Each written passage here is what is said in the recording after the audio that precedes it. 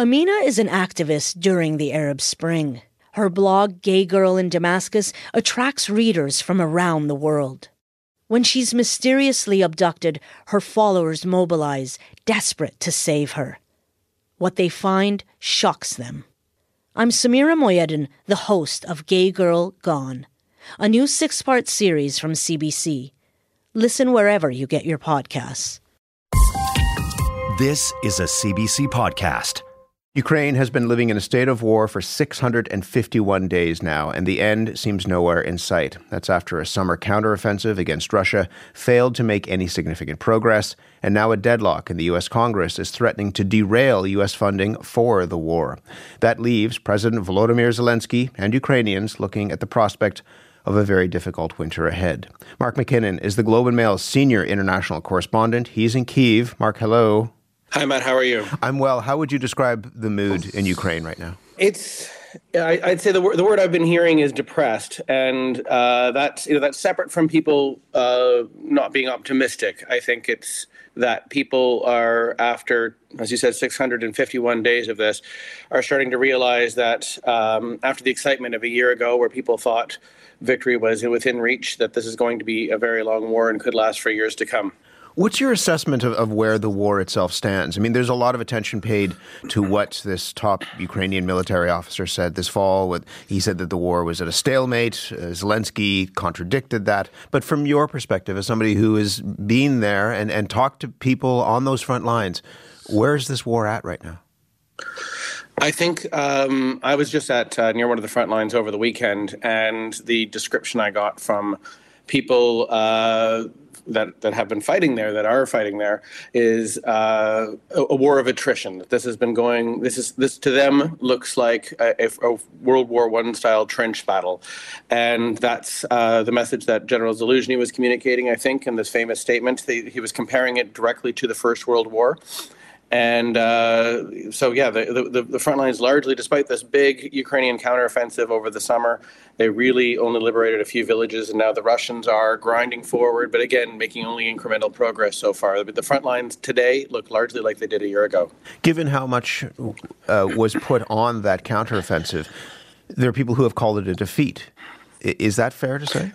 The Ukrainian leadership doesn't like that description. They did liberate some Ukrainian land. There are Ukrainians who are living under Russian occupation who no longer are living under Russian occupation. But the expectations were very high. There was this belief that the Ukrainian military could reach the Azov Sea and effectively cut the Russian-occupied areas of the country in two, and that would be the beginning of the end, they thought. So, yeah, it is.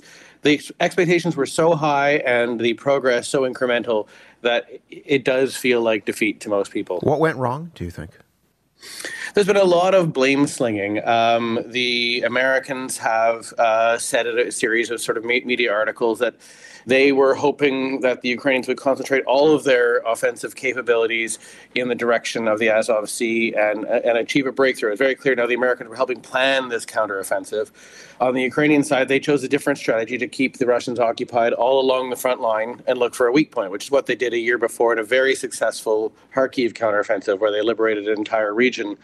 They just waited till they found a weak point and then used their shorter supply lines to punch through wherever they found that weak point. That obviously didn't happen. All of this Western donated equipment, these Leopard tanks that Canada gave, this week it's been acknowledged that these tanks are now being used in defensive positions, which is just not what they were designed for. That stalemate, if we can call it that, has led to some political cracks showing up within the United Front in Ukraine. And you've been writing about that. How are those cracks appearing? Well, the first and most dangerous crack is this disagreement between Mr. Zelensky and General Zaluzhny over how to describe the war. And General Zaluzhny did refer to it as a stalemate and did suggest that a big victory might not be around the corner. And Mr. Zelensky has always stuck to this very optimistic, keep the people sort of chin up, that victory is around the corner, that we will eventually drive the Russians out of all of Ukraine. And now those messages are increasingly at odds with each other. And we see in polling that trust for Mr. Zelensky, while still very high, is starting to come down from in the 90s to in the 70s. Still a very an amazing figure for a politician who normally would be heading towards re-election next year. But that's 20% lower than the trust that's placed in the military leadership. And we're also seeing other figures, former President Petro Poroshenko, Kyiv Mayor Vitaly Klitschko, sort of after 2 years or almost 2 years of not criticizing the leadership, starting to play politics again, which is a sign that that unity is starting to fall apart. Vitaly Klitschko said that Zelensky's turning into an autocrat. It's important to remember that Mr. Klitschko has never been a fan of Mr. Zelensky's, and this is not like one of a key ally turning against the presidency. These two men have never been working on the same page, including during the Battle of Kyiv. And that is something that, a narrative that will gain traction, because, as I said, next year was supposed to be an election year in Ukraine. Mr. Zelensky's 5-year term ends next spring. That election almost certainly won't happen. It's very difficult to hold one with 15% of the country under military occupation, millions of people living outside the country as refugees. But the legitimacy of Mr. Zelensky's rule will look different to a lot of people after that point. I'll let you go, but we're about to talk about this fight in the United States over funding for the continuing Ukrainian effort. How worried are people? Is it the sense when you talk to Ukrainians that the world has looked away from this war a couple of years into it? There's definitely a growing fear that the world is paying less attention. They're starting to become more interested in their domestic worries, which is understandable. The war in Gaza has taken a lot of attention away from here. Simply fewer foreign journalists on the ground is an easy measure of the attention being paid. So yeah, they're worried the world is not paying attention. They understand that when Ukraine falls off the front pages as it has, it also falls to the back of sort of political agendas in Ottawa, Washington, Brussels as well. So they're very concerned about the direction this is all heading in, and trying to deliver the message in Washington that the fight for democracy, that you said was so important 2 years ago, is the same fight today. Mark, good to talk to you as always. Thank you very much for this. Thanks, Matt. Mark McKinnon is the Globe and Mail's senior international correspondent. He is in Kyiv. Kira Rudik is a member of the Ukrainian parliament. Hello to you. Hello, Matt. Thank you so much for having me. Thank you for being here. How worried are you about where your country finds itself 651 days into this war? Well, I am worried indeed, but I also have this huge trust in our military forces. Today is, by the way, the day of our armed forces, and we are celebrating it. It's a bittersweet celebration, but it is also a time for us to say how grateful we are. And I want to remind our listeners that those are the people who are defending the free world. How would you describe the mood in Ukraine right now? Mark said in some ways that people feel depressed, not just because winter is coming and it's going to be dark and perhaps cold, but also the progress that people perhaps had hoped for in this war hasn't materialized. How would you describe the mood in your country? Well, people are exhausted. That is true. But I have not heard any single person quietly or like on some sidelines saying, oh, we should stop doing this, or, oh, we should change our strategy or something. Everybody have already their skin in the game. So most of Ukrainian families has either somebody fighting at the front or lost somebody at the front. So it is very personal for us. And we started to realize that this will be a long war. And I think this is what is very different, that people are understanding right now that it will not be over anytime soon. We heard about a senior military leader who clashed with President Zelensky, saying that the war was at a stalemate. How confident are you in President Zelensky's handling of the war? Well, I think, first of all, the expectations that were set, they were set for like some specific, goals. These goals were get as many lands or liberate as many villages. But if you look at it with the results that we and our army have showed by the end of the year, there is a progress, but it's just measured differently. Look, right now, our armed forces have reported to destroyed 300,000 of Russian soldiers, and then like more than 3,000 tanks and the planes. And we have done it with much smaller resources available, but we have destroyed Russia's military force in a very sustainable way. However, unfortunately, it is not enough to motivate people. But I think the work that's being done was really significant.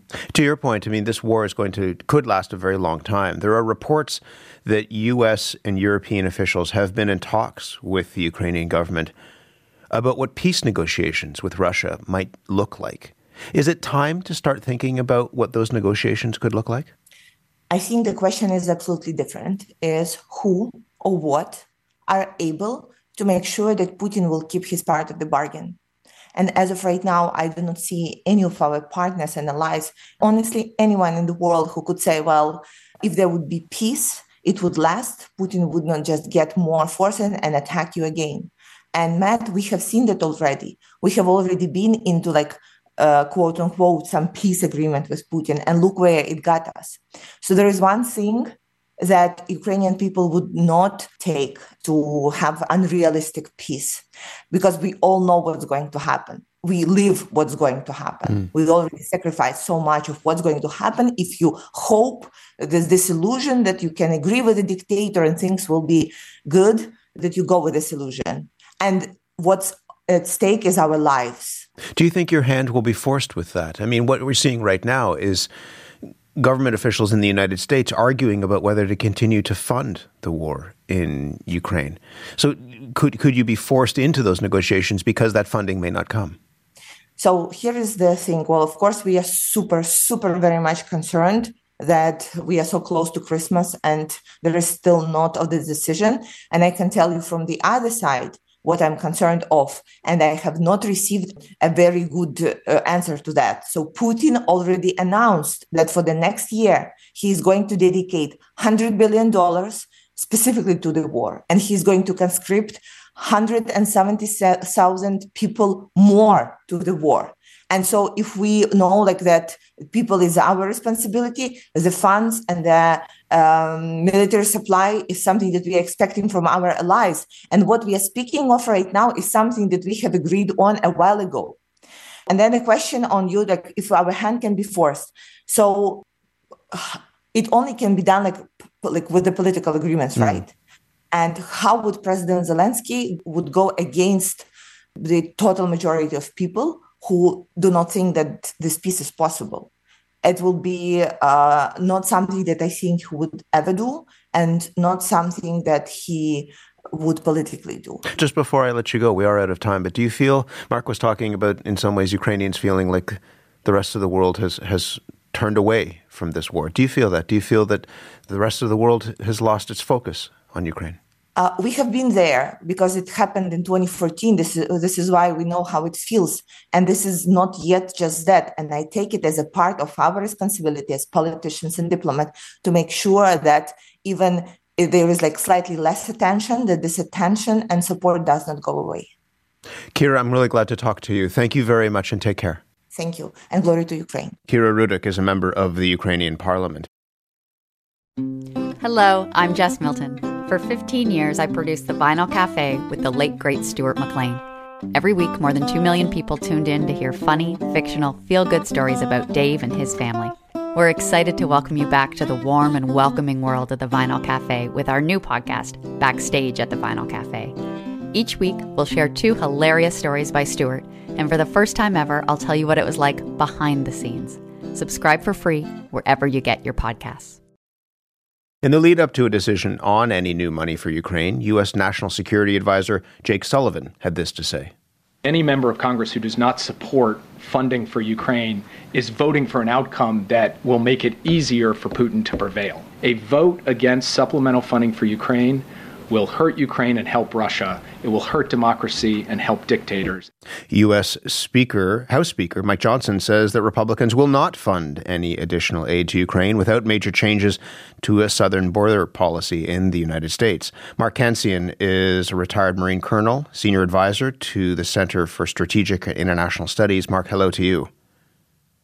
Thanks for having me on the show. The director of the White House Office of Management and Budget said that cutting off the flow of U.S. weapons and equipment to Ukraine will kneecap Ukraine on the battlefield. What would it mean for Ukraine, from your perspective, to not get this additional funding to continue its war effort?